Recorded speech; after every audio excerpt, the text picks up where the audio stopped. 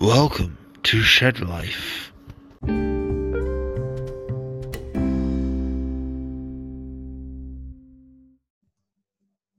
Hello, everyone. Today we're joined by Anthony or Tony. I'm not too sure what to address you as, mate, but we're joined by West Coaster in the US. So yes. America says hello. You know, it's early in the morning here. Well, almost midday. For me, it seems early. Between 6 and like noon is basically like the same hour. Yeah, interesting. So whereabouts you based exactly on the West Coast? Portland, Oregon. Oregon. Yeah, I don't know what you guys know about that. We're considered sort of a hippie, pothead, beer-loving, sort of a ultra-liberal kind of place, I guess, more or less. I think how people describe us. I think a lot of people would likes the description of that. That sounds pretty cool, man. Yeah, I mean, it works, and it can be annoying when you're in the middle of it all the time. But for the most part, it's not bad. It's a good place. We have a lot of good beer. I like to brag that we're sort of like the beer hub of the entire planet, and then we got a lot of pot shops. There's like a marijuana dispensary or whatever the hell they call them now, like every couple blocks. So mass infusion of reefer. Nice. Is it legal down there in Oregon? Oh, very much, yes. Oh, it's quality. When I say legal, what is that? Just sort of medicinal wise, or is it you can grow your own? You can possess certain amounts? How does it work? Everyone that I know that grows pot does it seemingly pretty without a care in the world. But yeah, we just have places where you just go in, you show them your ID, and you can be like, hey, I want to get an ounce of that, and give me a couple of those joints, and hey, what do these gummies do? And can I eat this? Will it get me high? And everything they got, you can get. Shit, that sounds interesting. Yeah, it's pretty interesting. When I got back from China, it was a whole new thing for me because it had been legal for medicinal use for a few years, I think. But then I got back, and yeah, my friend picked me up, and he's like, "Hey, I got to go stop by this place really quick," and it's called Ganja Forever or whatever the hell it is. They got all these weird names, and he just goes in and comes out with like a cigarette box of joints, and I was like, the world has changed. So it wasn't legal before you went to China, was it?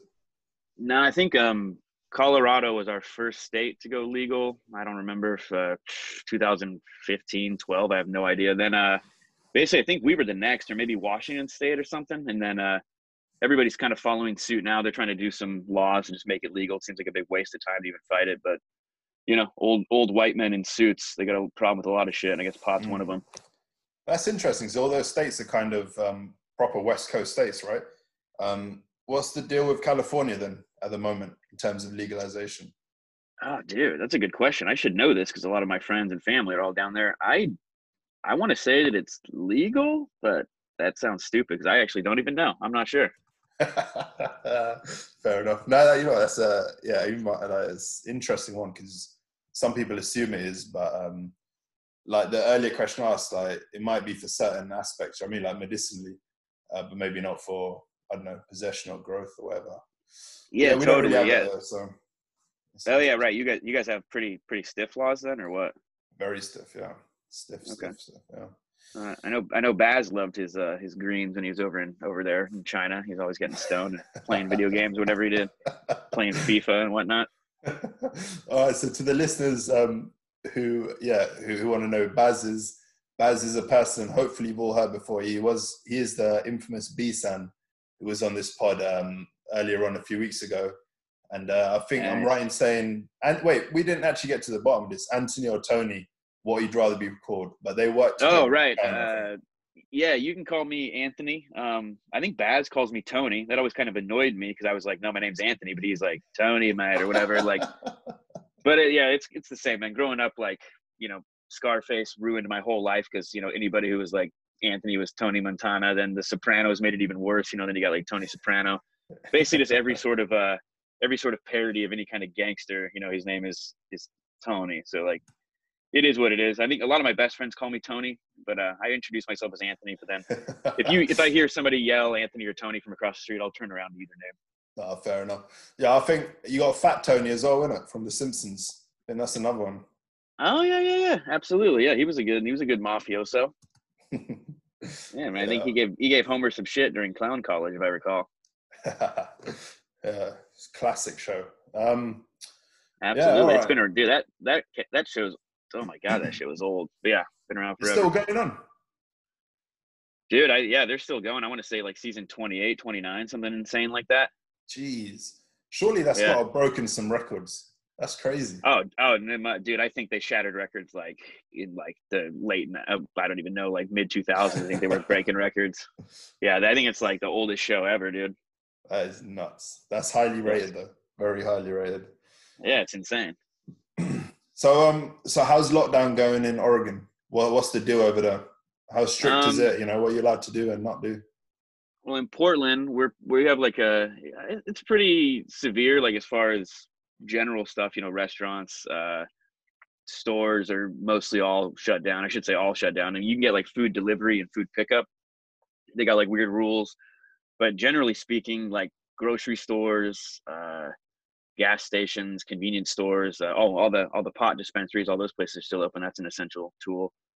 Um, Liquor stores are open, so like things are open, but like as far as just places you can go and like hang out and spend time and money, like that's all in lockdown. I know this Friday, different counties, like basically like different areas, are kind of doing their own little opening up kind of things. A lot of like the rural communities are kind of losing their minds even more than the city folk, and they're like, we need to open up, we need business, we need money, all that. So I think they're doing a Mm. sort of using that. I don't want to say they're using it like a test, but it's kind of like the beginning of the first phase of reopening the United States of America is kind of happening in smaller places, Yeah. I guess. Well, I guess that is kind of a test, though, isn't it? Like you're trying to, so it's like a trial, isn't it, to see how it responds, the virus responds, and all that to the Yeah, I community. mean, it must be. I mean, the thing that is tough, like for me, because just being in Portland and like not following tons of stuff, because everything's just about Trump. So it's like I can only handle so much if I go crazy. It's like every state sort of has its own sort of code of conduct and their whole ethical approach and whatever they're thinking about doing. So everywhere is just totally different. It's like every single state has its own thing going on, and then you have the federal government who's just a bunch of insane people kind of trying to take credit when things go well and it starts yelling at everybody when things go wrong. So it's like for me, I just stay out of it, man. I'm just kind of waiting until somebody that I know specifically says like, hey, like we can go get a beer like a bar, and I'll be like, all right, cool, let's Yeah. do it. Well, you touched on a good point there because it's something from the outside looking in is an interesting topic. How you say all the states kind of have their own, they act kind of like almost their own countries, right, in terms of laws and all this. And the federal state, the government itself can only do or say so much. But I don't know, it's interesting because a lot of them go against the government's maybe advice and this and that, and they kind of get ridiculed for it. But they, I don't know. I don't really know how to say it, but it's very interesting to sort of see from the outside because I don't really know how that sort of process legally works. Sure, man. I mean, honestly, dude, you're better off not knowing. I would say ignorance is bliss as far as our insane government bullshit is concerned.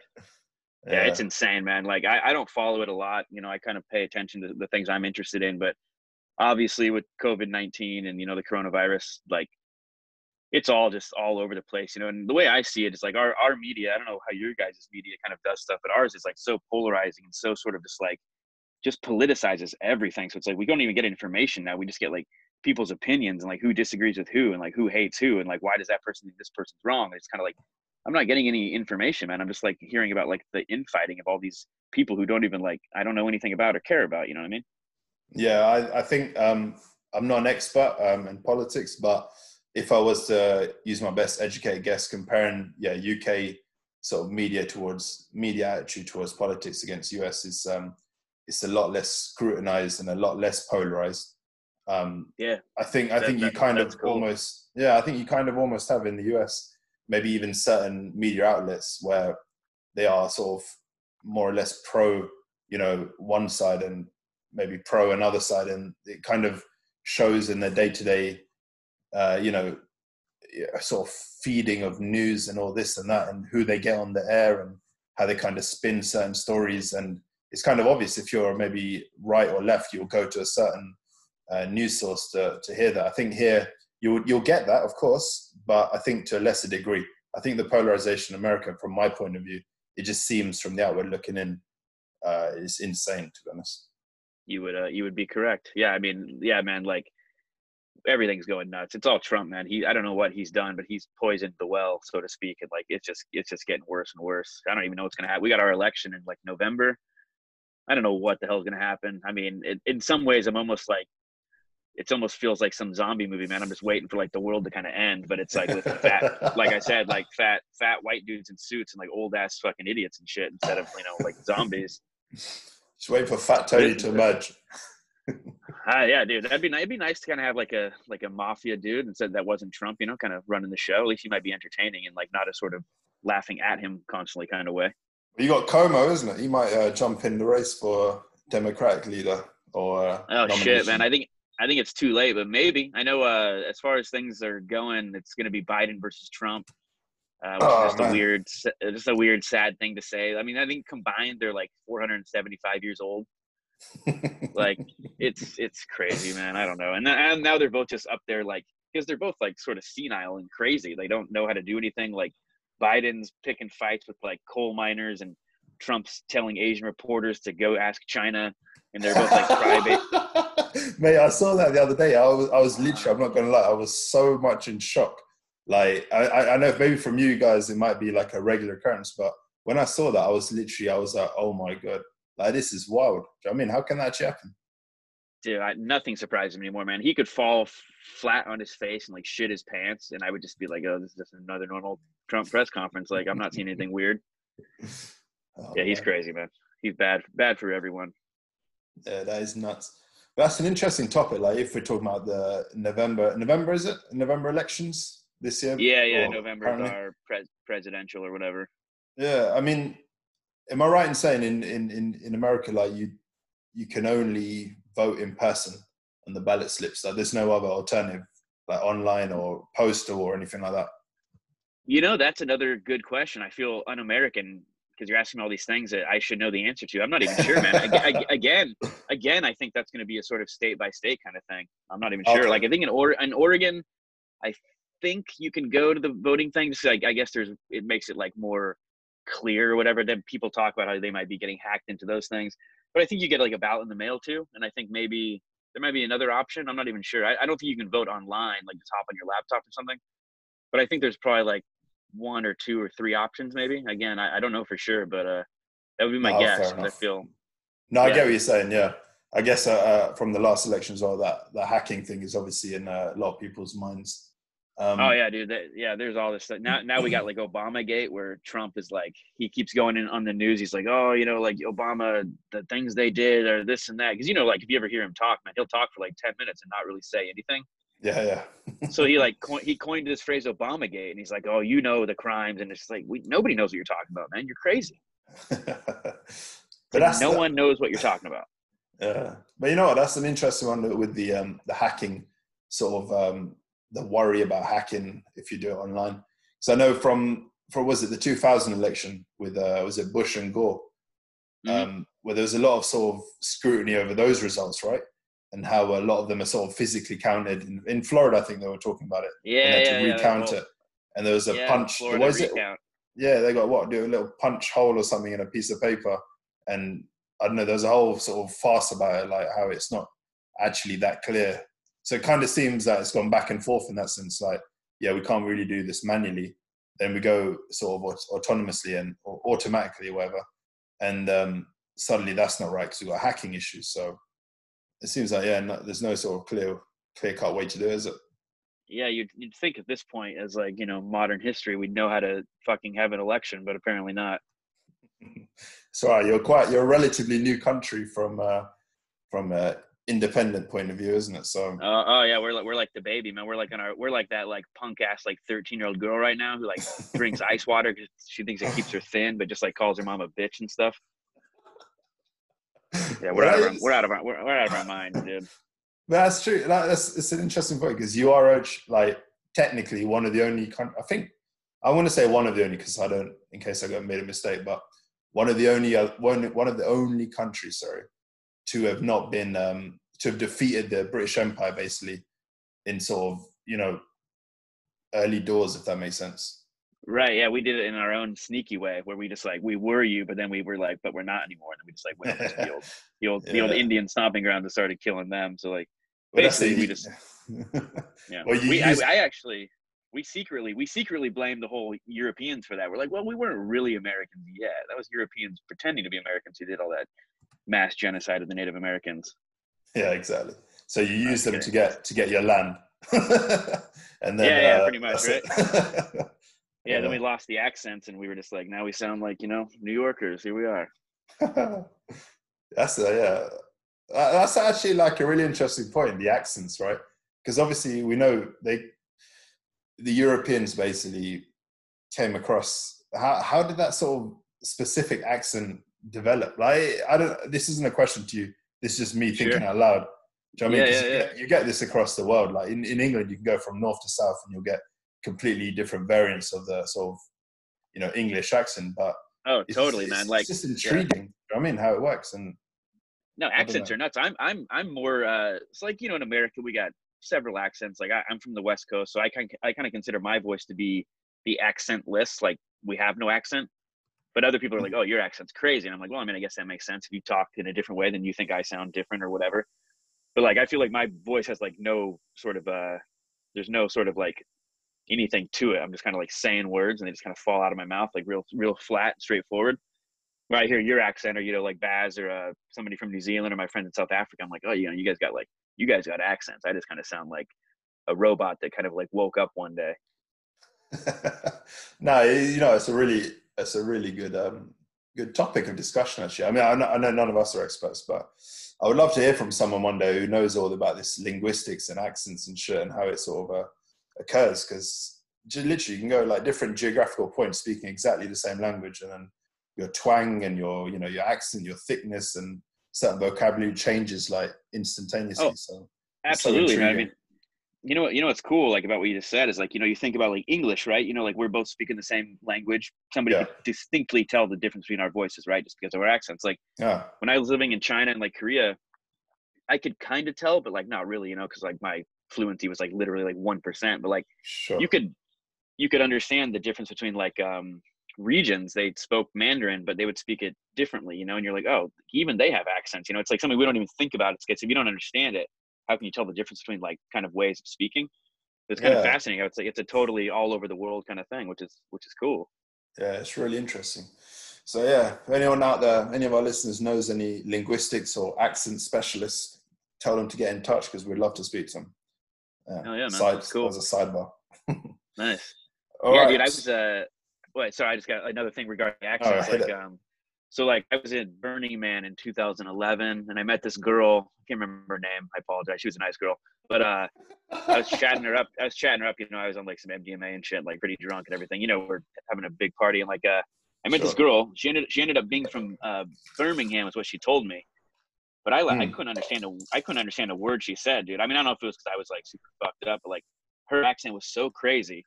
And then I pissed her off because I was like, was that like a Cockney accent? And apparently Cockney is from the South or something. Birmingham is way north or something like that, maybe. Oh, so she was like, no. When you say Birmingham, you mean Birmingham, Alabama or Birmingham, UK, West Midlands? Oh, sorry. No, England. Right, okay. Yeah. No. I guess maybe somebody from Birmingham, Alabama, I can even not be able to understand them too. I have no idea. Well, that's what I was agreeing with you. I was like, yeah, Alabama. I'm sure that's quite thick as well. Southern no, that's accent, funny. Right? But no, she was from the UK, and like she was like, she got all pissed and was like, no, that's not a Cockney accent. I'm from Birmingham. I can't really do that. And that sounded like that was more Liverpool, but you get the idea. I 100% know what you mean by Birmingham accent. That's cool. Yeah, for the sake of not pissing off any of my fans, I'll say it's a nice accent. Oh, they sound great, man. As long as you're not interested in understanding words or like feeling any sort of happiness, you can admire how they talk. No, it's a difficult accent to get your head around. Both sure, both understanding and just general enjoyment of listening to someone. So yeah, it's an interesting accent. It's a mid-range accent, but I'll take it any day over like a hardcore Southern, Southern like United States accent, like Southern American accent. I'll take any of your guys' accents, man. That shit makes my teeth hurt when I have to hear people like that. Well, I'm the opposite, mate, and I think that's probably down to longevity and sort of the amount we listen or hear those kind of accents, right? Sure.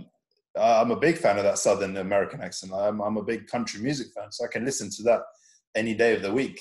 Oh man, yeah, you're a better man than I can't. It makes me embarrassed. It humiliates me to be American. Yeah, man. Well, I hear those people talking, and that's when I'm like, oh, I should have just stayed in China, dude. Should have got my citizenship. oh Fight for the man, Red Dragon in World War III. Yeah, it's madness.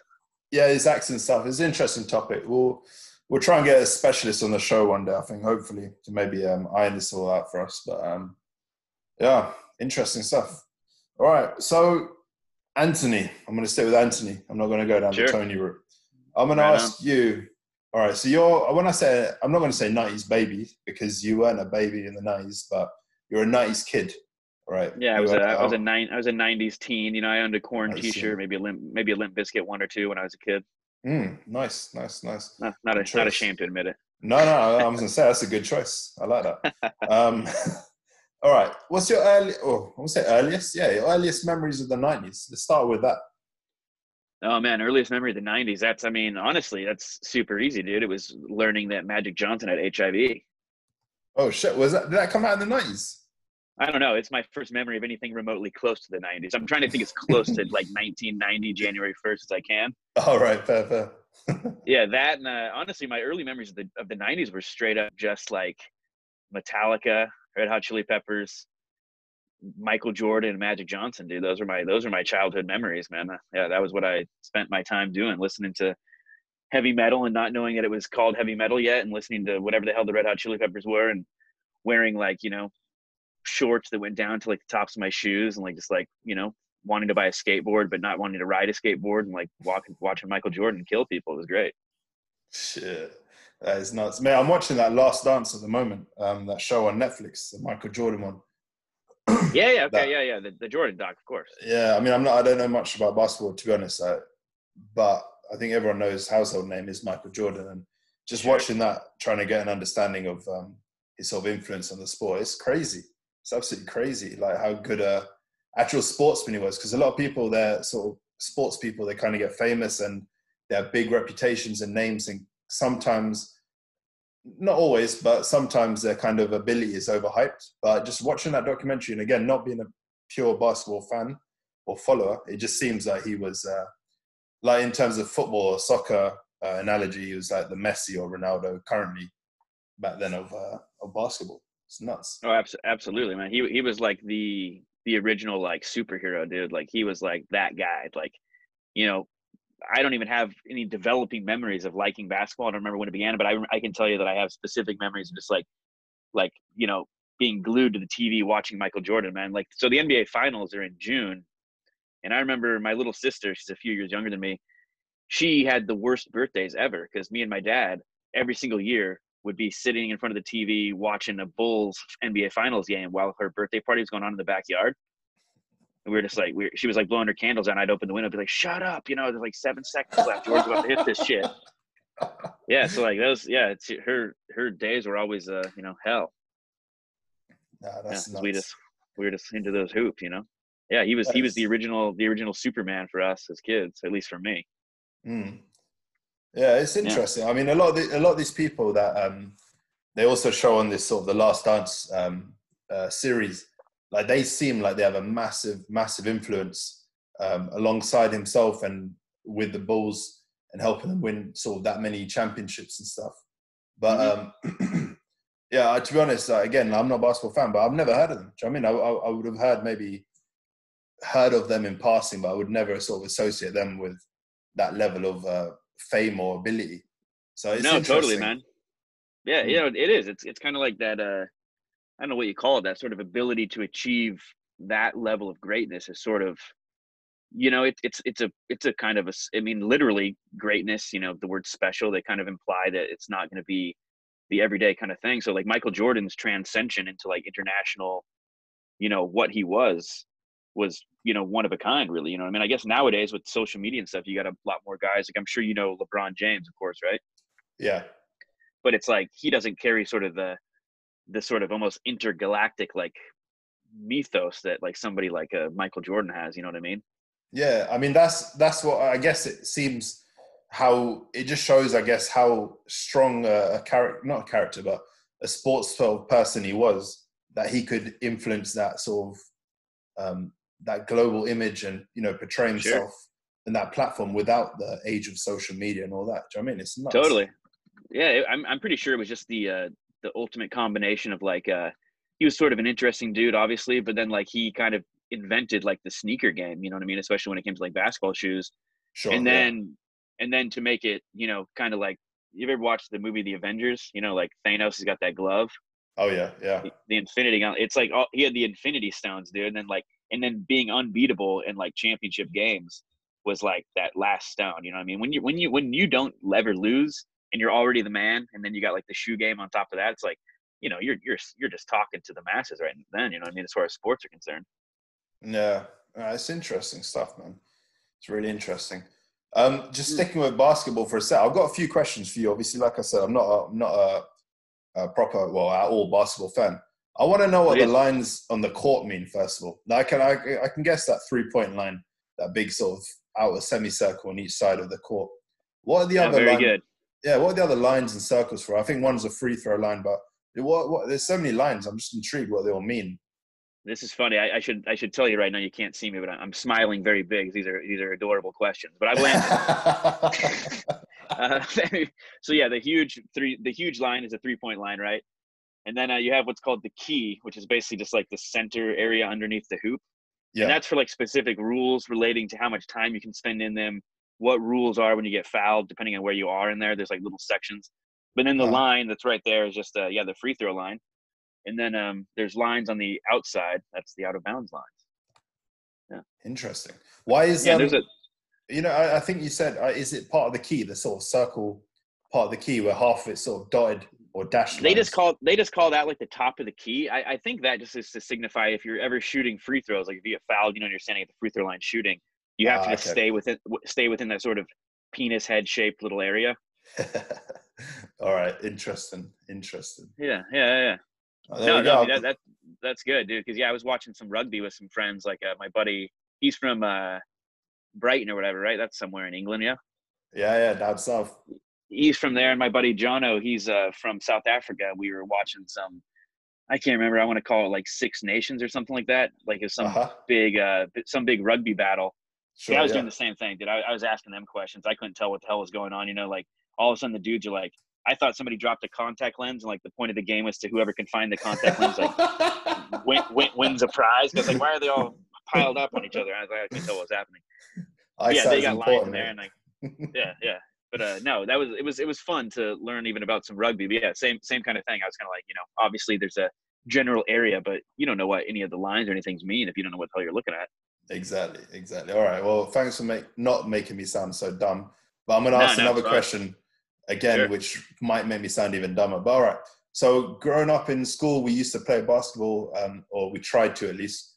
And there was obviously a sort of I don't know what the word is, but something called traveling, right? Which obviously it's a basketball term. And I know it means you can't basically hold the ball and run with it. Yes. Yeah. All right. So now when I watch sort of NBA on the TV and stuff, it seems like a lot of the time they're holding the ball and they're like taking a good few steps, like a lot of the time. And it always seems in my head, shit, I swear that's traveling. Like when I used to do that at school, that was basically, you used to blow the whistle and stuff. How come it's so like, I don't understand. How is it determined? Because it seems so much more lax in the NBA than it was at school. And this is a British I think the refs are just lazy, dude. Honestly, like you can look up on YouTube. There's famous clips of just famous players. You know, LeBron James, Russell Westbrook, certain dudes. Just they'll get the ball and they'll take like legit like 7 steps before they take a dribble. And everybody's just like how do you not notice that? But I honestly don't even know. And like also, you know, like when you dribble, right? That's when you're like bouncing the ball. Yeah. And they call you can call it like cupping, basically, where like you kind of flip your hand over so the ball is now like your hand is underneath the ball, kind of like you're holding it. You know what I mean? They'll do that while they dribble. And technically that's supposed to be like a rule that's called too. I think they just got real easy with it. Like the rules have changed a lot. And like, that's just one thing where I think they're just kind of like, unless it's like so obvious, or if it like has an effect on like a play or something, they just kind of, for whatever reason, they got real lazy about calling those kind of things that you'd think would be important. Yeah. No, I do see what I mean. Cause I guess the showmanship aspect of it as well kind of stands, right? Like if you're in I want to say from the 3-point, was it the 3-point line? Yeah. Like you got Jordan something from these video clips you've seen, and like he's maybe perceived to be traveling in my eye, which is obviously Sure. not an accurate eye, but it makes it more spectacular. Do you know what I mean? Like, it's for the audience and stuff to see him make those Yeah. few steps instead of dribbling, just to sort of ricochet around players and then jump in the air and dunk it or whatever. Yeah, allow a little sort of like dynamic action for sort of the drama of it, you know. And I guess too, like the one thing I can kind of say that's probably the most clear reason why they kind of like let things like that slide is because we're kind of talking about it in hindsight, right? But I think like probably those dudes are so huge and they're so fast. It's probably like you probably just don't notice it when it's happening live. You know what I mean? That's a really Like good point, actually. That's a really the ref is standing there watching, and like when this giant, you know, 250-pound dude is like barreling along, it's like you can't really watch everything that's happening, watch him doing his thing, and also watch what his feet are doing, like all simultaneously. You know what I mean?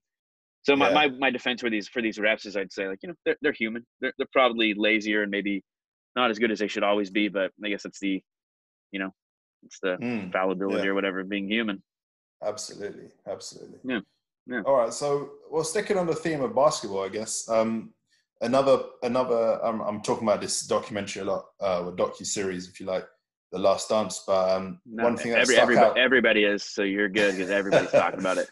Mate, it's so good, honestly. I'm like I said, I'm not an NBA fan or anything, but it's so intriguing just because you know the name and you're learning so much. So I'm stoked you're liking it, man. My friend Joanna, who also lives in London, her and I were talking on whatever WhatsApp yesterday, and she was telling me how she's watching it. Like, and it's funny because, like, you know, like growing up as a kid, like I said, I was a diehard Jordan fan. Like, I haven't even watched it yet. I don't even know if I will.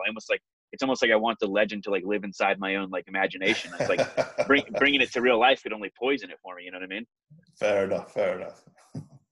All right, so let's talk about the 1992 USA Olympic basketball team. Now, again, from the documentary, that seemed to be perceived as like a great team, and I think they won it, if I'm right in saying. Those Olympic games. I don't think they won any game by less than like 40 points. Yeah. They just absolutely destroyed, because that was I believe that was the first time NBA players were allowed to play on the Olympic team. Usually it was like kids in college and stuff. Yeah, because usually it's amateurs, right?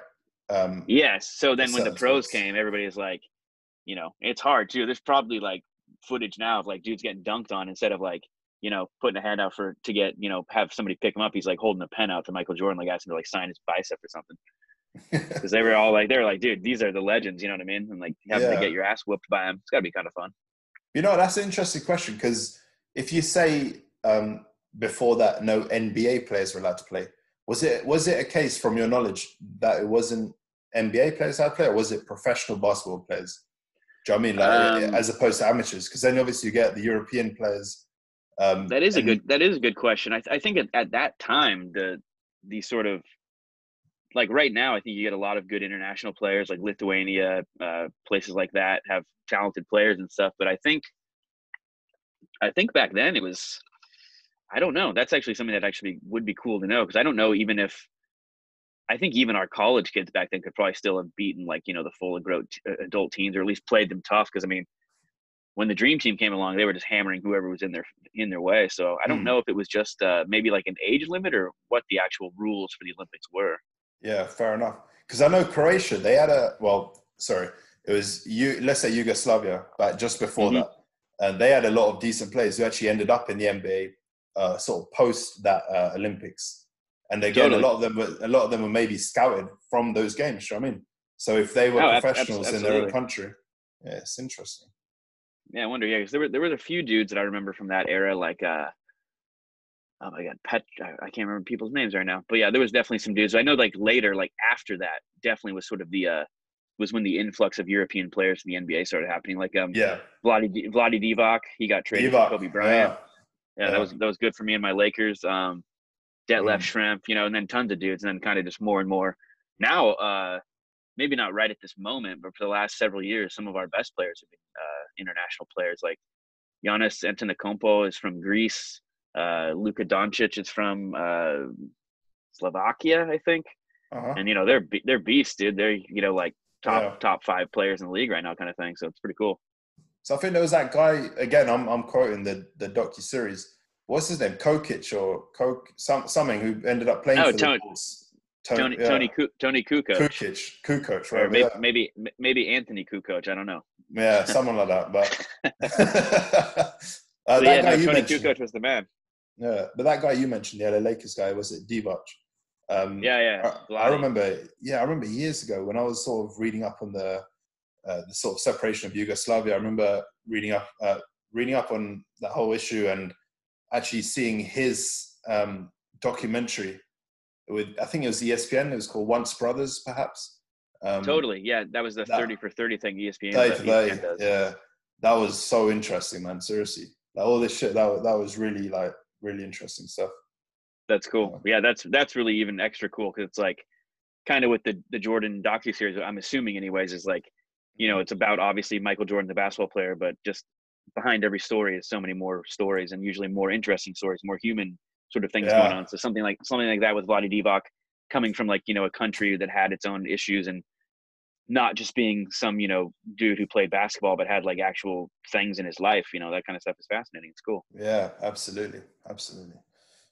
All right, it's a quick question. So 96 Olympic Games were held in Atlanta, Georgia.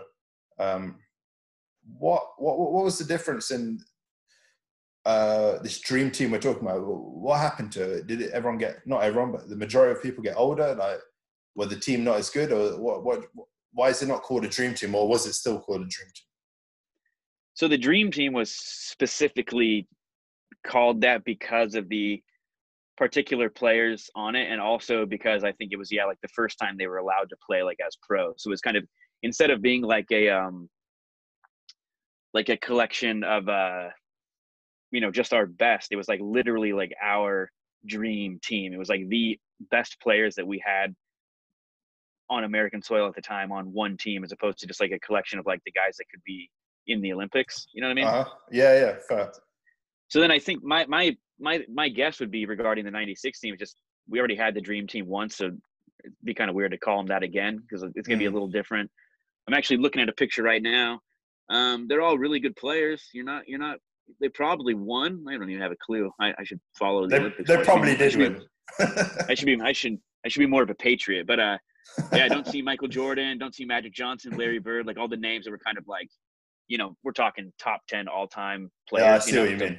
So maybe just not quite, like kind of like if you have a really delicious meal made by your mother, and then next week your dad's like a little bit tired and he makes the same thing, and you're kind of like, you know, you tried, but come on. Or something, I don't know. That's all right. It's a good analogy. Yeah. It's like, you know, you gave it your all, and it was better than eating nothing, but you know, this was no dream dinner or whatever you want to call it. Fair play, just a nice meal. All right. Yeah. Do you have many memories of the 96 Olympic Games by any chance? No, not a single one. If I'm telling you the truth, man, like I'm looking at this right now. I don't even remember. I don't even think I watched them play 1 minute of basketball. And then the Olympics is another thing that's funny for me. Is like I like all the random sports. Like I love like ice like speed skating is something I would like never watch, but for some reason in the Olympics it's kind of cool. I love I love the winter games, actually, like all the weird stuff that people do. The swimming for some reason is insane. I love the diving, but the sort of like American cliche, you know, sports, you know, like baseball, basketball, shit like that. For some reason, when it comes to the Olympics, I'm just not that curious about it for some weird reason. No, that's fair enough. To be honest, I was more talking about, because I was looking again something. Like I have no recollection of the 96 Olympic Games whatsoever, but I was reading something about the Centennial Olympic Park bombings, basically, on American soil, which actually shocked me because I didn't realize there was an act of domestic sort of terrorism during the 96 Olympic Games. And that's something that really caught my eye. That was really intriguing. So I was wondering if you knew anything about that or you remembered it, because I know you must have been still fairly young, but just intrigued to know your thoughts if you remember that, or that's why. Honestly, man, like that's probably one of those things. Like I mean, I don't know if it's just because all we had back then was, you know, a couple channels on TV or something, but it was probably something that like came up. But like I was like, you know, 13 years old, so like I probably just didn't know how to register or even think about it like in like human terms, you know what I mean? Yeah, no, fair enough. All right, yeah, you know I what, probably thought about it like a movie or something. Yeah, but to be honest, it is hard to remember those kind of global events, I guess, at that sort of age, sort of, you know, major events. it's kind of at that kind of age you sort of stick to what you're interested in, if that makes sense. And that's Yeah, I kind of think what so. sticks, right? If you're talking about basketball and all that, you've got to remember your first sort of basketball game or your basketball superstar favorite athletes, this, that, and the other. But it's interesting though. So what would you say from the 90s, if it sort of works out that way, is the first sort of major news piece that you remember, which affected your country or the world or anything like that? Because obviously there's a lot of stuff going on each decade, but is there anything that really stands out for you in particular? Oh, dude, without a doubt, O.J. Simpson getting away with murder. O.J. Simpson, okay, that's Yeah. a good one. Well, what are your Yeah, I'm memories sure. on that? Basically, it was the first time that like real life became something like sort of fantastical that wasn't like, I don't know, like that was not affecting me personally. Like I just remember waking up. Actually, speaking of my sister's birthday, the morning that he was driving around in the white Bronco was actually my sister's birthday morning. Another birthday ruined. Anyways, um, That but is I just nuts. remember it happening and kind of following it because I was always kind of interested in like serial killers and like violent criminal kind of stuff. Just the fascination of like who these people are, what were they doing, like how do you kind of do that. So OJ was the first kind of big thing. He killed two people, then somehow bumbled his way through it and got away with it because his lawyers blamed like racist LA cops, and it became just this huge thing that was kind of my ultimate sort of I guess like a dip into sort of the whole power of like the media and like how you can control narratives and like basically just like lie your way into your own sort of outcome and stuff. And like it was very weird and sort of sad experience, and it lasted a few years. I think like it happened in like 94, and I think he didn't get free until like 95 maybe. Like But yeah, I just remember like the case lasted about like 10 months or something, right? 9-10 months. That was a yeah, crazy yeah, long case. yeah, yeah, crazy lawyers and like all sort of things getting messed up. And I don't know, I've read a lot about it. I'm like 99.9% repeating positive he's guilty. But he got away with it somehow, and it's super messed up. It was funny, man. Like I remember actually exactly where I was. It's actually one of my only memories from middle school. This is before I was in high school. One of my Okay. only memories from middle school. I was sitting in this class. It was like a science class, and the teacher brought in the TV so we could watch like the actual verdict. And I was sitting next to my buddy. He was like this black kid named Perry, and I remember he was like, we find the defendant OJ or Orenthal James Simpson, not guilty.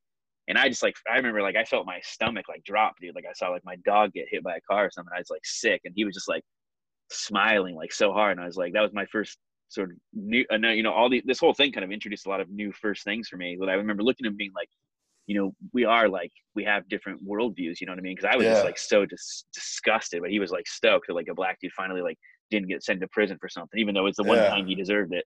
Yeah. But Well, it was did you ever? twisted, man.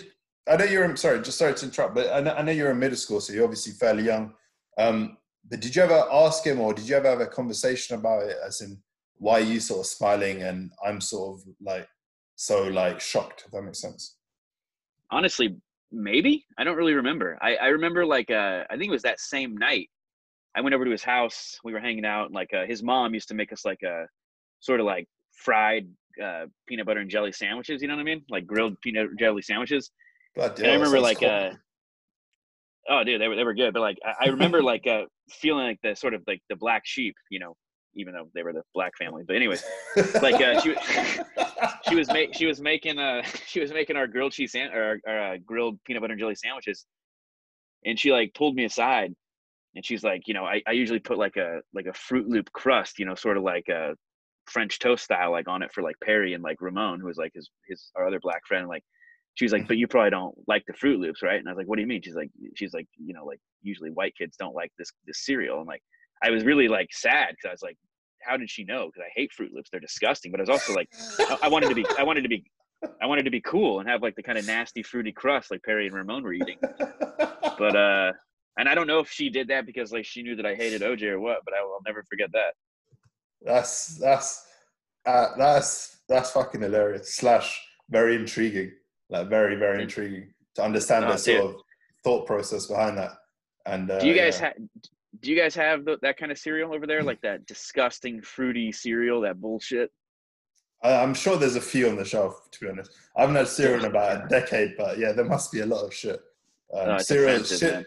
Cereal is generally a lot of it is a lot of shit. But All right. Yeah, no, I'm yeah, with you. But I remember because we used to have like commercials and shit. You know, America's got to shove everything down your throat, like with entertainment, like marketing. We're like, yeah, it's just these fruity circle things look like little you know, like lifesavers or whatever, just little circle yeah. things, and Mm. they smelled sort of like I don't know, dude. You ever been to like a jungle where like a lot of fruit has fallen on the ground, like rotted? Smelled like that. Anyways, just I have horrible memories about these disgusting cereals that I never ate. All right. So your biggest memory of the OJ trial was the Fruit Loops. That's the hypothesis we're coming to at the end, right? The Yeah, well, conclusion. Sorry. the sandwich was good, and actually, I do remember too. I think I spilt like a lot of it, like on my shirt, and it was like hot, you know, because like hot peanut butter. And like, I'm surprised I don't have like burns from it, but yeah, like a hot glop of peanut butter like hit me in the stomach. I was like, oh, but I had to act cool, dude, because I was like, they were against me, man. That was when I knew, like, I was like, racism is real, dude. Like, they hate me for hating OJ. That's when our friendship fell apart. No, just kidding. They're good kids.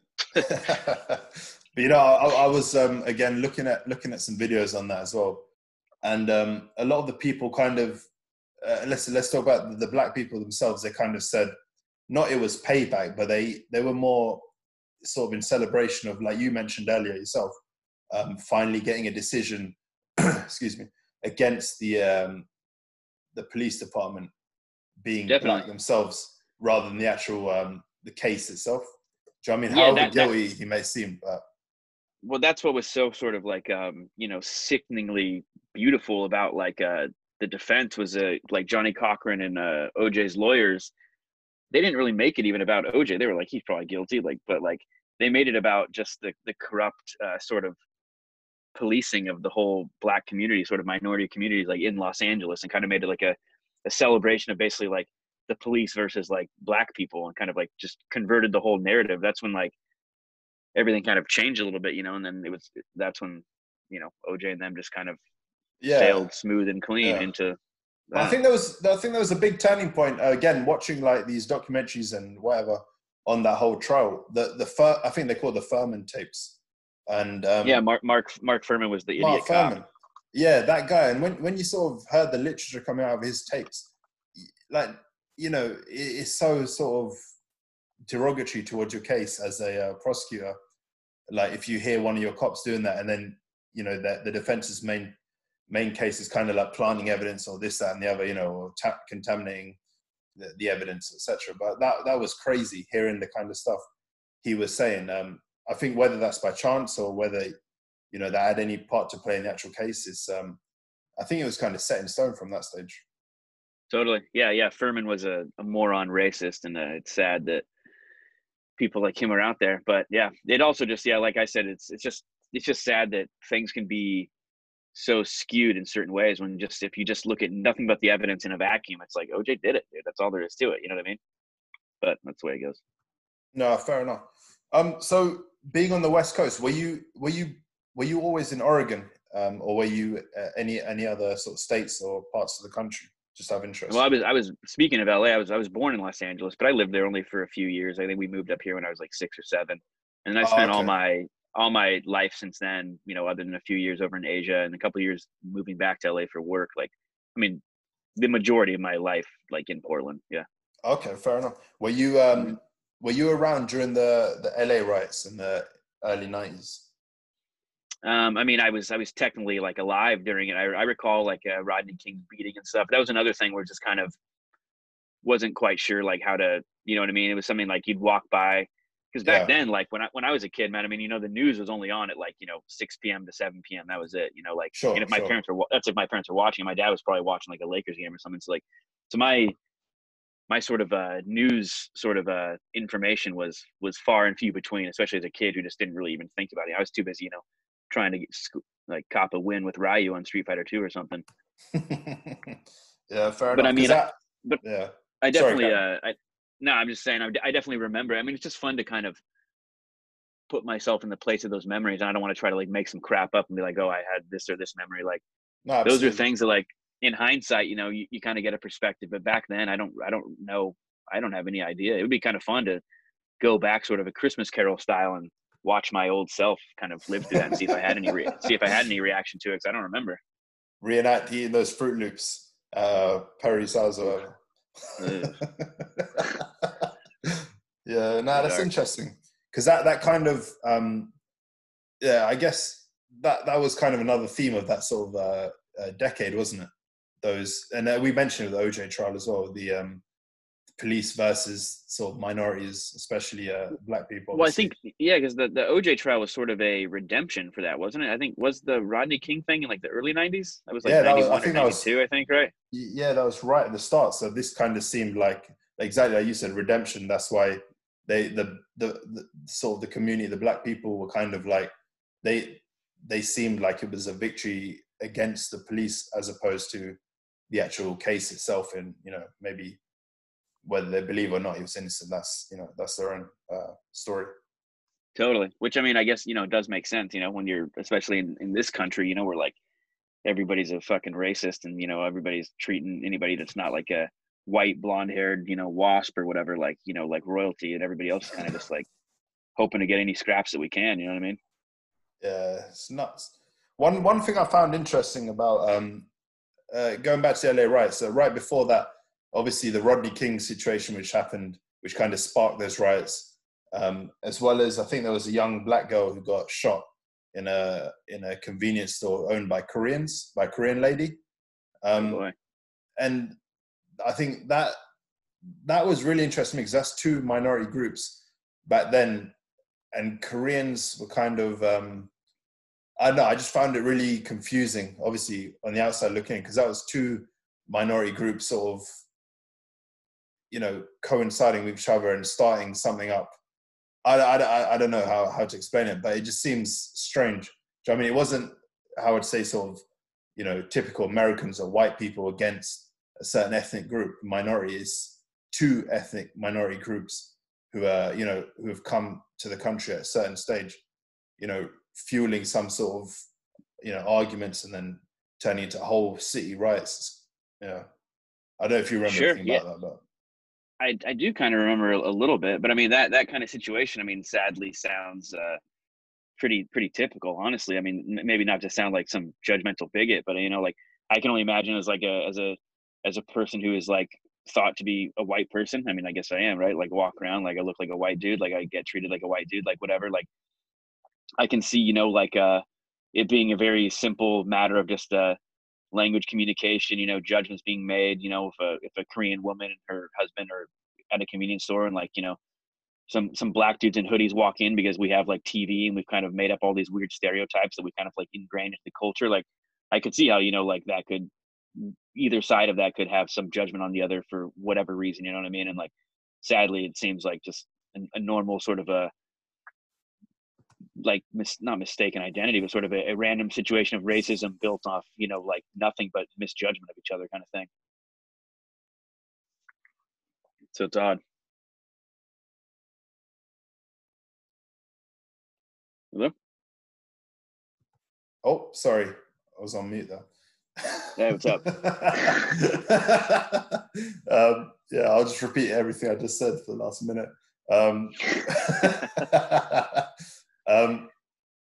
No, I was saying, yeah, you mentioned the O.J. Simpson trial there.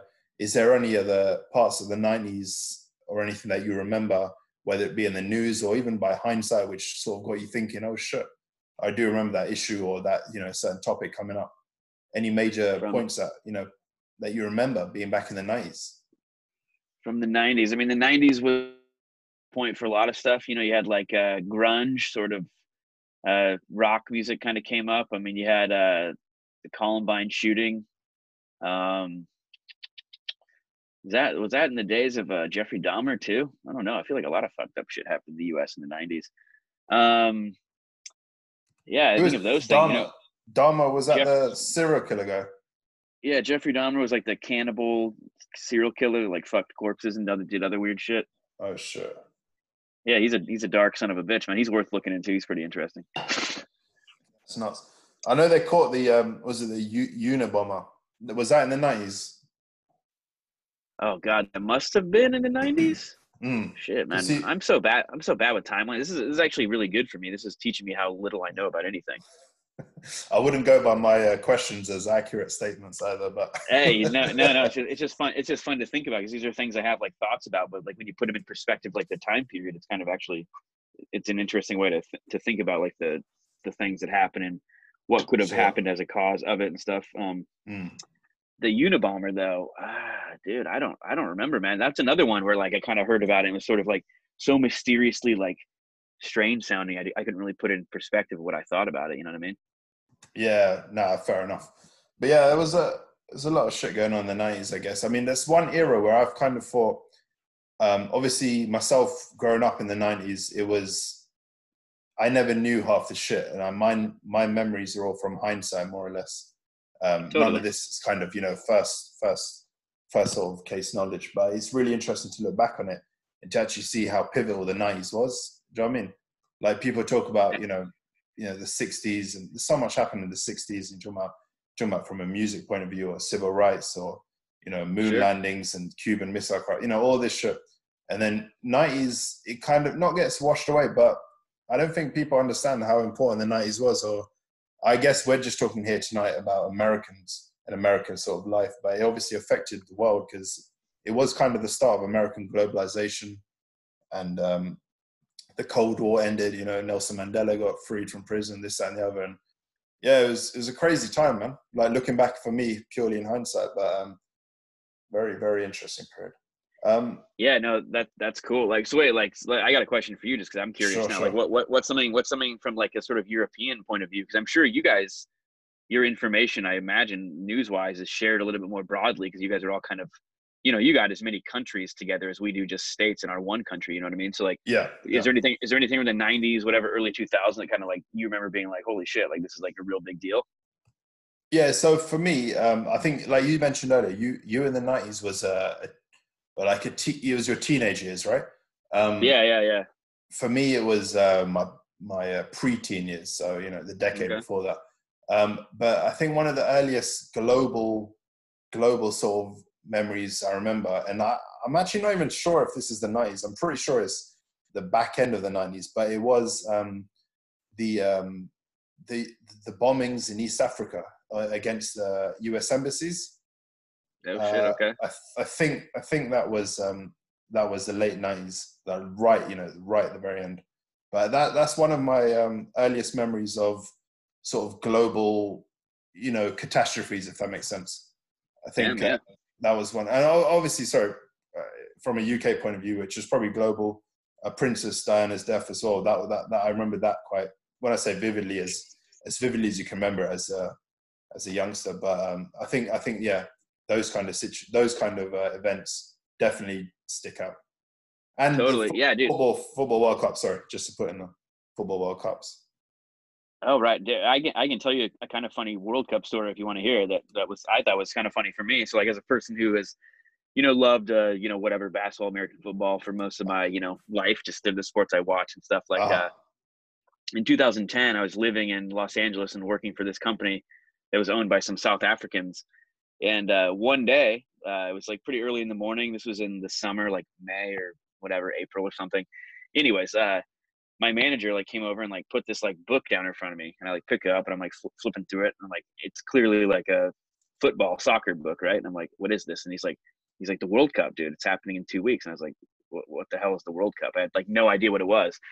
So I'm flipping through, and he's like, everybody has to put $50 into like a pot, and then whoever like picks the team that wins, or they split it. If you pick it.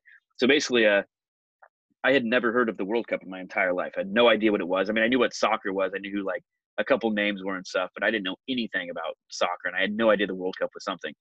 So I paid $50, and I picked Spain purely off the fact that flipping through the book, I was like, these guys seem the most like handsome and cool, not knowing anything. Handsome and cool. I was like, these guys seem the most slick, because I was gonna go with the Germans, but they just looked a little too severe for me. And then like all the dudes from like the Netherlands, I could just tell they were tall. It's like, I don't know if I can trust tall guys when it comes to soccer. This is how clueless I was. And of course I knew the USA was gonna be shit. Yeah. So like so I picked Spain, and then I ended up winning like $450. It was cool. Damn. But I had no idea what the World Cup was. But now I can proudly say the World Cup is by far my favorite. I should say every 4 year sporting event by leaps and bounds my favorite thing. Like this last year, Baz, who we mentioned earlier, your friend, and our buddy Tim, we all lived in China together, and they got me into it. Like, because we lived in China for the not the last World Cup, but the World Cup before, when I think Germany won. I think. Oh yeah, yeah. France won this last one, right? Yeah, so France won the last one. I think Germany won the one before that you mentioned in Brazil, I believe. Yes. So we were all in China, watching it every night, because the time zones are all insane. We're that must have been nuts time zone. That must have been crazy time zone. It was pretty fun, man. We'd be watching. It was fun, dude. Except it was kind of sad seeing like your countrymen after I think you guys lost to Iceland or something, and just getting like drunk all night long, and then 4 a.m. rolls around, and then you realize that you guys are out of the tournament, and just watching like a sad drunk Englishman walk home is a depressing sight. But yeah, I had no skin in the game because I knew like I didn't give a shit about America, so I was just a front runner. I just picked whoever was good. I was like, oh, I like the Germans tonight, and they're like, fuck you. Everybody knows they're the best team. I was like, yeah, I'm just feeling they're gonna do it. But that was good times. But yeah, now I love the World Cup, man. It's amazing. No, that's pretty cool. But it's a shame though, because that experience of yours was what year must have that been? The German World Cup, 2014, right? So yes. The last experience, the experience after that for you, 2018. I don't think you guys even made the World Cup, it was quite a big shock when you've got such a small kind of pool in terms of North American teams to choose from. I think that must have been a shock. Apparently we just suck, and it was actually really funny because like soccer is not really something like our kind of sports culture talks about like in sports news and stuff. Mm-hmm. But it was hilarious because like for a couple weeks leading up to the World Cup, there was all these like morons who clearly you could tell like knew as much about soccer as I do, and they're just spewing all this crap out of their mouth, talking about like what America needs to change next time so we can make the World Cup and stuff. And I was just kind of like, why don't we just accept that like there are some things that like we suck at? It's okay, dude. Like we suck. It's fine. Relax. You know what I mean? Like let's support Mexico. Let's give Mexico's team some money and like make them good because they're basically our neighbors. There you go. But yeah, Mexico, but I was stoked this last time. I bought actually an Adidas Mexico, not a kit top or whatever, but like just a Mexico World Cup T-shirt. But it was hilarious because I was talking with Baz because I ordered it, and it came kind of late, and I got it in the morning that like Brazil like kicked the shit out of them and like they were out of the tournament. But anyway, it's a very comfortable shirt, so we'll call it good. Yeah, I remember I put it on.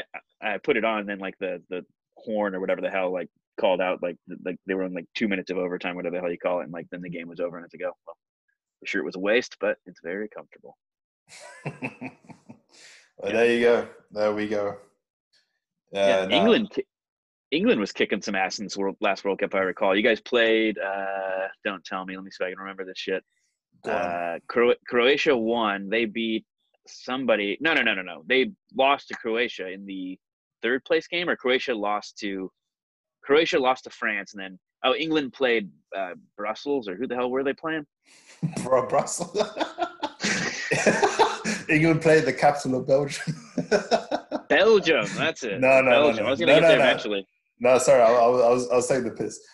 You were spot on. England lost in the semis to Croatia, and Croatia lost in the final to France. The last World Cup. That's right. But then England lost to Belgium in like the whatever they call the third place game or whatever, right? Yeah, England lost that third and fourth place playoff. I genuinely, for the life of me, I can't even remember who it was. Like genuinely, I don't think I watched that. That's how. I think it was Belgium because they wore that kind of like that stylish sort of like it may well have been because they're a quality team. So yeah, it might have been them. Yeah, I was stoked on an England team for a minute there. Like because I was talking with my buddies from your neck of the woods, and they kind of converted me for that tournament. I was down. I was into them.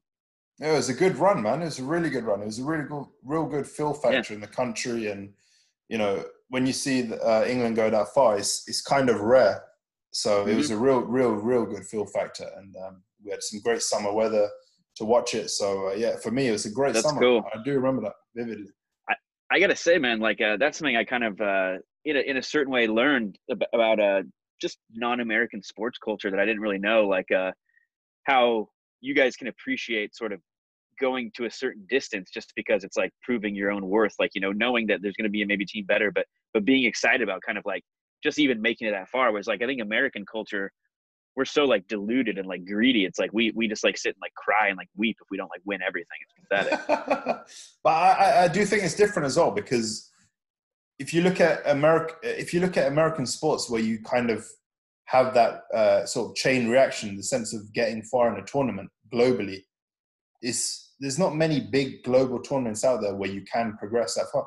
In the sense of Sure. a lot of your sports are basically home brewed, right? In the sense of you've made them, or you're kind of the best in the world at them, and not many partake in them. So it's kind of more domestic as opposed to a global sport. Whilst obviously a World Cup is maybe arguably the biggest or second biggest global sporting event in the world. Sure. The Olympics is different. It's got a different sort of sort of glamour to it. Not all sports you bring to that. It's different whatever sport you follow, but I think that's another case. I mean, so it's very interesting. Like that. I guess it does kind of make sense though, because like obviously America is like just these capitalist money hungry fiends. Everything's got to be making money and about money. So I guess like investing in like a World Cup team is sort of like a waste of time. Or they probably look at it that way, because it's kind of like, obviously the players, they want to be passionate about it. We're going to support them, but at the end of the day, it's like we can't. There's nothing for us to actually gain, and like we don't care about pride. We're fucking we're assholes. You know what I mean? Like we get nothing about pride. We want like that new big shiny stupid thing. So like that could be I wonder, maybe part of it or something. I don't know, or maybe we're just so shitty that like we just don't care. What I want to know, what the has the MLS grown in the US at all over the last decade, let's say, since a lot of big English players have sort of, and not just English, sorry, Irish, Swedish, big players from European leagues have moved there for a certain amount of time. Quite a lot of them have. I want to tell you the answer is yes. It's becoming a lot more popular. I think even Portland has a team, the Timbers or something. I don't know if that's MLS or what. Yeah. But I know a lot of people who I know a lot of people who love to go to that. I think we were in a final, like a championship round a couple of years ago or something.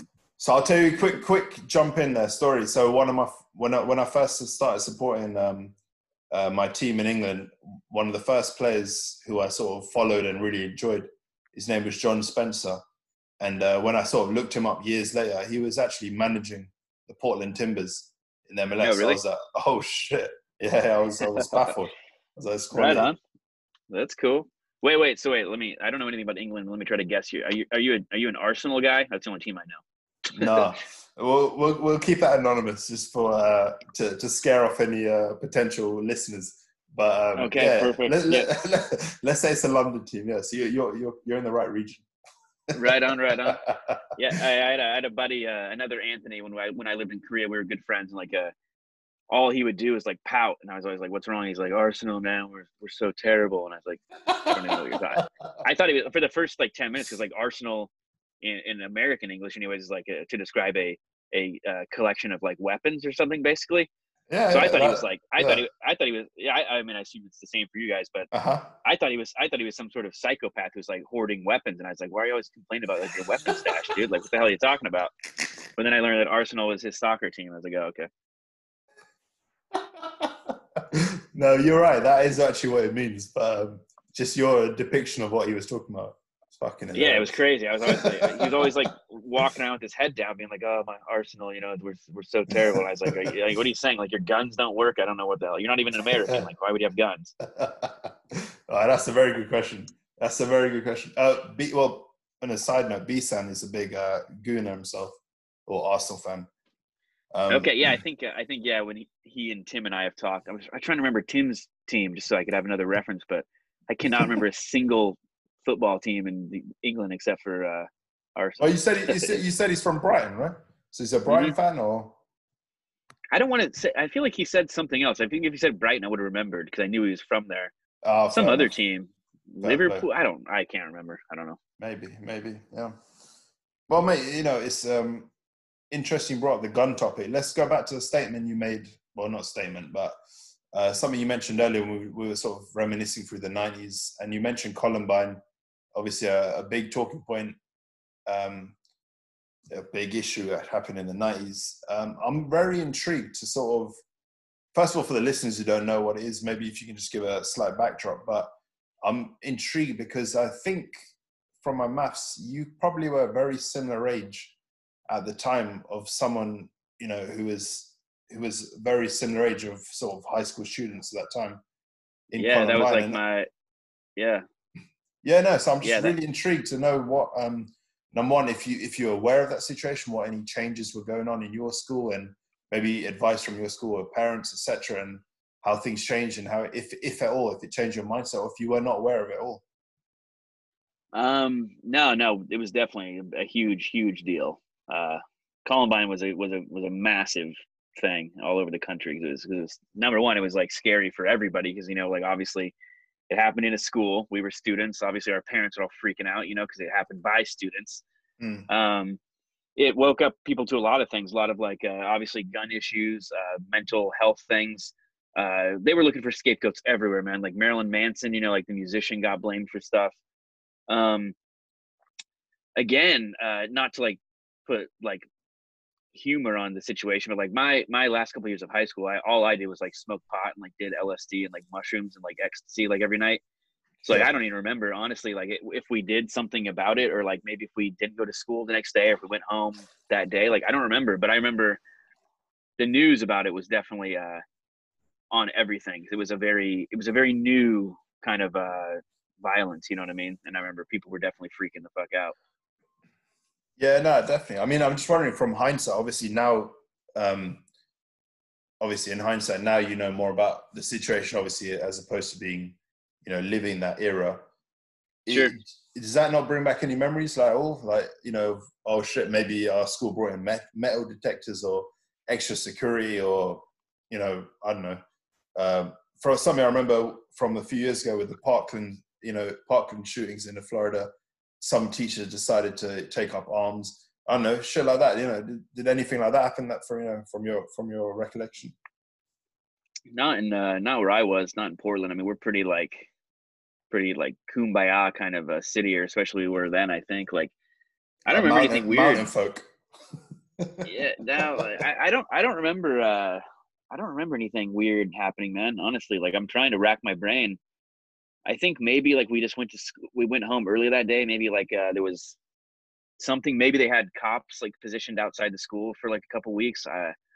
I do not remember, man. I can't remember. I just remember it. It's kind of more national, like sort of like a social effect, like how it was kind of like playing with like people's minds to like the news and like what it could mean. You know, like what is bullying? Like how do we deal with bullying? How did these kids get these guns? Like what made them feel like this? Was it the music? Like how did we let the kids with guns in to come? You know what I mean? Then like obviously, I'm sure you guys hear in the news all the time. I mean, it's only gotten worse and worse, and we've had like so many insane mass shootings. Like it makes Columbine look like, you know, like nothing, sadly.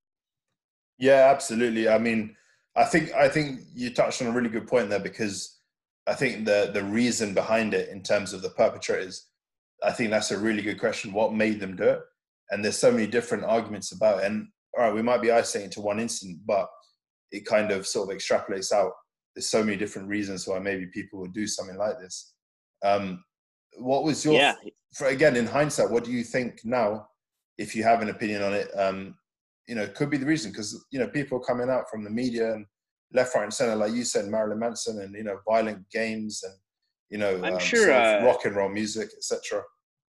I'd be pretty sure now. I'm sure they have like specific books like written about those kids and everything that happened.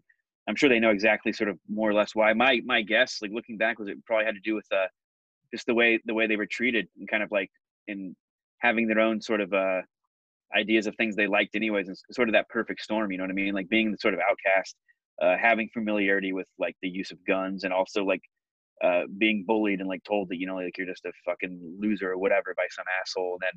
And then having just the right kind of friend where you can kind of find camaraderie in your own sort of you know, poisoned mind, I guess, is what I assume. And they kind of just agreed that like, hey, let's do this. You know, we're kind of tired of taking this shit. Let's show them like what's up and like where we are, and like, you know, they can't really do this. And then, you know, one thing leads to another. And then I always imagine too, you know, like what might happen once it actually begins. Like once you fire that first shot, like do you go into like a panic and like regret what you're doing, or does that make you shoot more because you're freaking the fuck out, or do you have like this weird all of a sudden like this lust for more violence? Like, I mean, I don't know the psychology of all that, but I find it very interesting.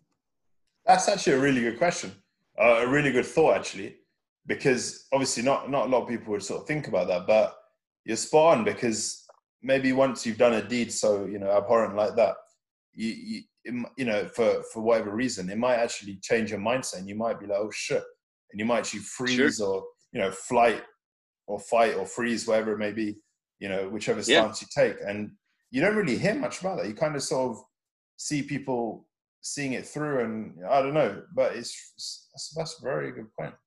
Very good. There's got to be about it. Stuff like that going on. Like, actually speaking of death in high school, I kind of forgot about this, but I had a friend, I won't say his name or his victim's name, but a dude that I was legit friends with in high school. I remember, even tying it further into death, we made a little diorama of JFK, John F. Kennedy's like assassination, our president in 1962, I think. He got killed.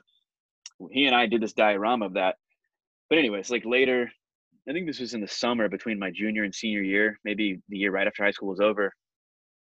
Him and his best friend, another dude that I knew, they got in like a squabble over like $20 worth of pot or something. And this particular individual who I knew ended up stabbing his best friend in the bathtub like 48 times or something. Like killing him because of killing him because of an argument. But my point is, like, there's like something I think they call like overkill. It's basically like where once you're sort of hurting someone in an intimate way, you know, with a knife or something, it's like your brain kind of goes into this like psychotic panic to where like you can't stop stabbing because your brain is more terrified of them surviving for you to feel like guilty than it understands that you're killing them or something like that. I'm not exactly how it works.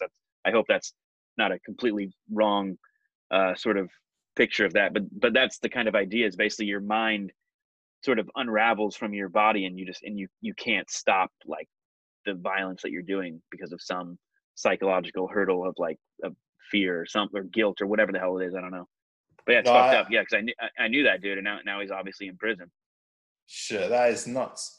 I get the kind of sort of segment you're making. That makes sense to a certain degree. Obviously, yeah. I mean, obviously, in the situation we're talking about, the Columbine, I don't see that personally. Obviously, from obviously the literature and the news reports, etc.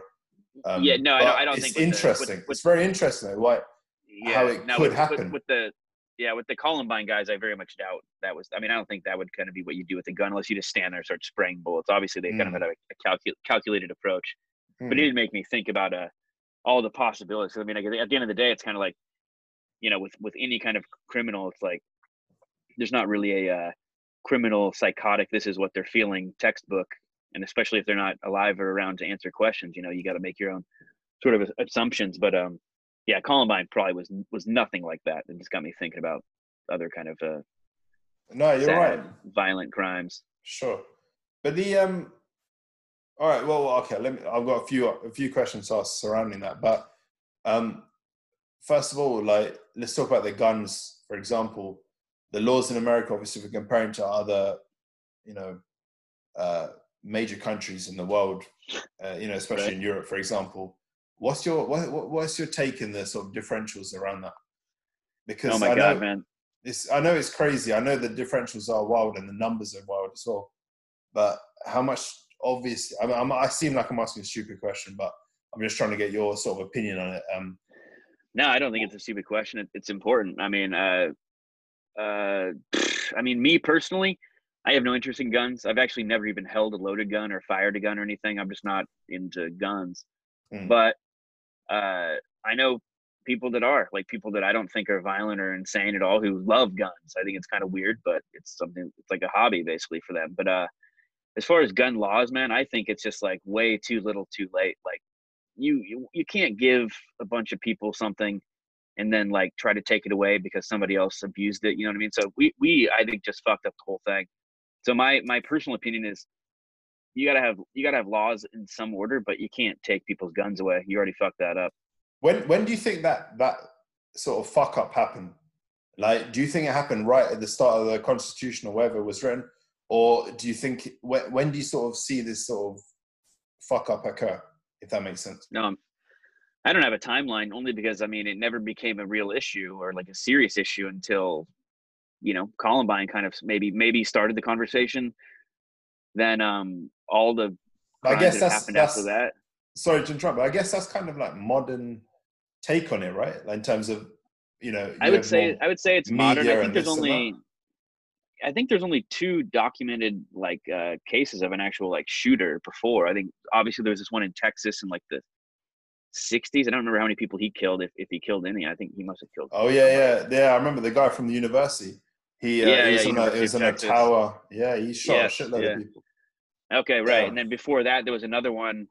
So But we're talking about mass shooters there, but obviously, you know, the numbers stack up because I think the number of deaths attributed, to a gun is obviously sky high. If you, like we said earlier, compared to like other countries, for example, in Europe, you know, sure. where maybe, Oh yeah, yeah. Oh so I right. Yeah, mean, you're talking about it just all sort of actual guns. tots up. Yeah. Um, yeah, man. This is another thing. I don't have the best answer for you. Being like a sort of Pacific Northwesterner from Portland, like guns are just something I just don't think about them, man. They have no real effect in my life. No, that's fair enough. Fair enough. Sadly, although I did, dude, I know clearly a bunch of fucking weird people. Actually, I forgot this. So years ago, and there's Clackamas is in Portland. This must have been like 8 or 9 years ago, maybe 10. I knew this dude who worked at this like a shawarma shop right next to this bar I used to hang out at all the time. Mm-hmm. He's a really nice guy. I can't remember his name. Super chill dude though. But I've had at least 20 or 30 conversations with him. You know, we talk normal, nice stuff. But he actually had a gun and went to a mall and killed two people and then himself. And I guess it was because his like girlfriend broke up with him or something insane. But yeah. Jeez, So that's yeah, I guess nuts. technically, yeah, I forgot that I knew that dude. I wish I knew his name, but yeah, man, it's weird and kind of sucked up that I can even share that because as someone who has no interest in guns, it's weird that I know someone who's used a gun to kill somebody else. That Yeah, is really, crazy. really, it's really nuts, man. I know, like years ago, I remember watching. I've watched a lot of. I don't want to sort of say this name and then say that this is my sort of thought process. But I kind of watch a lot of documentaries from any which angle they come from. But I do remember watching the Michael Moore documentary on Columbine, the Bowling for Columbine one, Yeah, and yeah, of just course. some of the stats that sort of spewed out from that. It's just really intriguing. Do you know what I mean? It just kind of seems like the answer is less guns or no that. And I know, like you said, it's kind of past that time to do that because it's so embedded in your sort of culture and your laws and history that it's really difficult to change that now, right? Yeah, yeah. I mean, man, this is we could have a 25-year long conversation about this topic, but like, I mean, I don't, I do not know any of the answers or even what the questions are. You know what I mean? Like Yeah. the questions themselves just shift and change. Like all I can think is that obviously there's too many guns. But like the cliche says, you know, guns don't kill people, people kill people. So like, I think we have other really weird problems and questions in the United States of America to ask before just the question of guns. You know what I mean? Look at like China. China, they don't have any guns, but they have a lot more people, you know, stabbing and killing multiple people at the same time with a knife than we do. So I mean, I think at the end of the day, ultimately, I assume, I just have to assume this is true, that it's a like more of a mental health kind of issue, more of a uh, letting people find worth and like value in their own lives, like giving anybody just something to believe in besides being told that he's just worthless. You know what I mean? Because sometimes those people aren't healthy, and sometimes those people have fantasies of violence. I mean, we live in a weird culture, and like I just think there's a lot of things that go into the gun debate. But again, I don't know. I'm for the idea of, you know, not selling more guns, but I don't know how you'd take people's guns away without using guns to get the guns. But I agree. I don't know. mean, I don't know. no, you know, I think the best point you made in the sense of was it's kind of too far down the line to take it away because it's so embedded in that sort of culture and, you know, historical aspect. It seems like the easy option just to say, oh yeah, all guns are banned and this, that, and the other, blah, blah. Obviously that's blasé and it's never going to work. But yeah, it's really interesting, man. Really, really interesting. I had another. I mean, yeah. Sorry, Karen. No, nothing. I was just gonna say it's very interesting. I was just agreeing. Nah, you know what? The only reason I said that is because I had another point, but I totally forgot it. So I was just like waiting for you to pull up another point.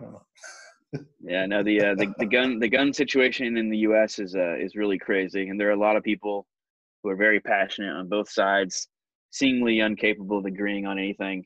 The Mm, media just twists everything into sort of a phenomenal or like some sort of hyper crazy event until it just disappears, and all of a sudden we're not talking about guns at all anymore, even though the whole situation hasn't actually changed.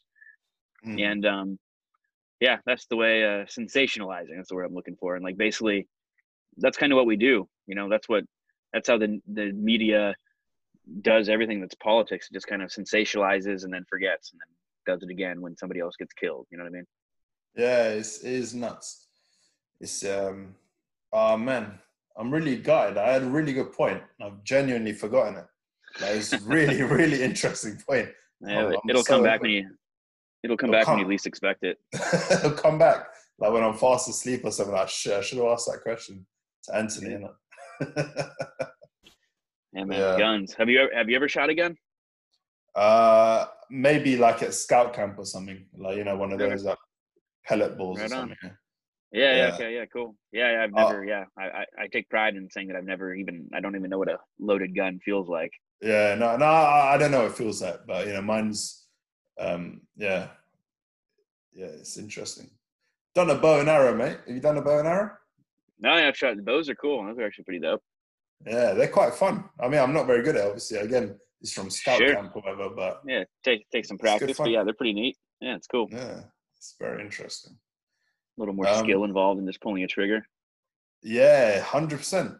Exactly. You're more Right. of a man, like not in a derogatory way, but you feel more like manly. Do you know what I mean? Like a hunter gatherer, Sure. kind of like No, absolutely. yeah, shooting your prey like that, rather than just shooting a bullet or whatever. Absolutely. All right, Anthony. Yeah, man. Tell us more. I know we talked about this earlier. Tell us more about some of your disciplines. I know through good sources you're a writer, author, an artist as well. I want to hear more about this, and I think the listeners do want to hear more about this as well. I know you're potentially skeptical, but I think we all want to hear more about this. No, thanks. I mean, no, I appreciate it. It's cool. I mean, those are definitely my things. They're my passions, things that I love to do. I would call myself like a very starving artist, but you know, I think if you're not doing it out of love, then what's the point anyway? So yeah, I write short fiction. I'm trying to put together a collection for publication, hopefully in like early 2021.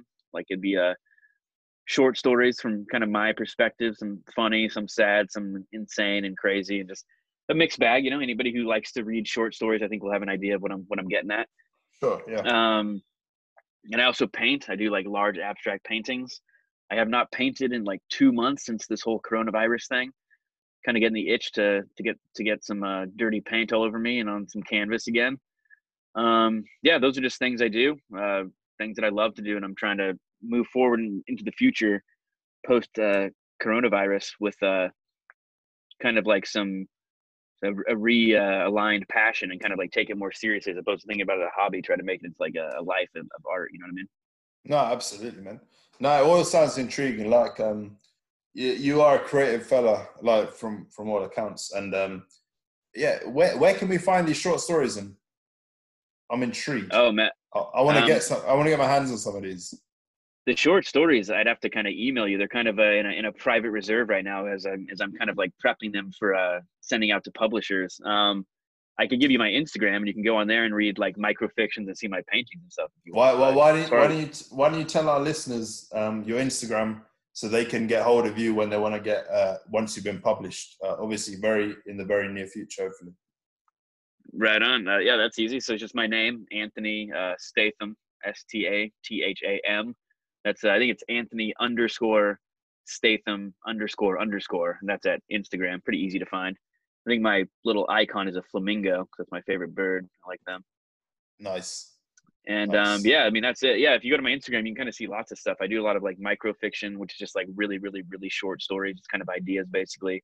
You see some paintings, you see some pictures of my cat that I brought home from China. See pictures of China. See maybe pictures of hamburgers. I don't know. I'm one of those dudes. Occasionally, you take a picture of some foods. It makes you feel happy. Yeah, but yeah, Awesome. that's basically that. Yeah, sadly, I can't really give you a link or anything for short stories because yeah, they're all just kind of going or kind of being put together to be sent out and stuff, so they don't really exist anywhere online No, yet. that's fine. We'll get enough fans who will be hopefully screaming to get these short stories published once they go to Insta. So Cool, man. that's absolutely fine. That's absolutely fine. All right, so Anthony, listen, it's been an absolute pleasure to have you on this pod, and I'm hoping you're going to be our future US correspondent. So we Yeah, man. Yeah, look forward to going through the decades, mate. We've just done yeah, the good time. 90s. We could talk again about anything, and yeah, hopefully the closer we get to the modern times, it'll be less fogged by my old drug abuse and shit, and I'll actually have some answers for you instead of saying I don't know every time you ask me something. Fair play, mate. Fair play. And all right, mate, we appreciate your time, and I'm sure the listeners have enjoyed this little trip down memory lane. So thank you very much, and we'll post your socials on our episode description. So please follow us, follow Anthony, and we hope to see you next time. So cheers, Ant. Thanks very much, mate. Right on, man. My pleasure. Cheers, listeners. Stay safe. Bye-bye.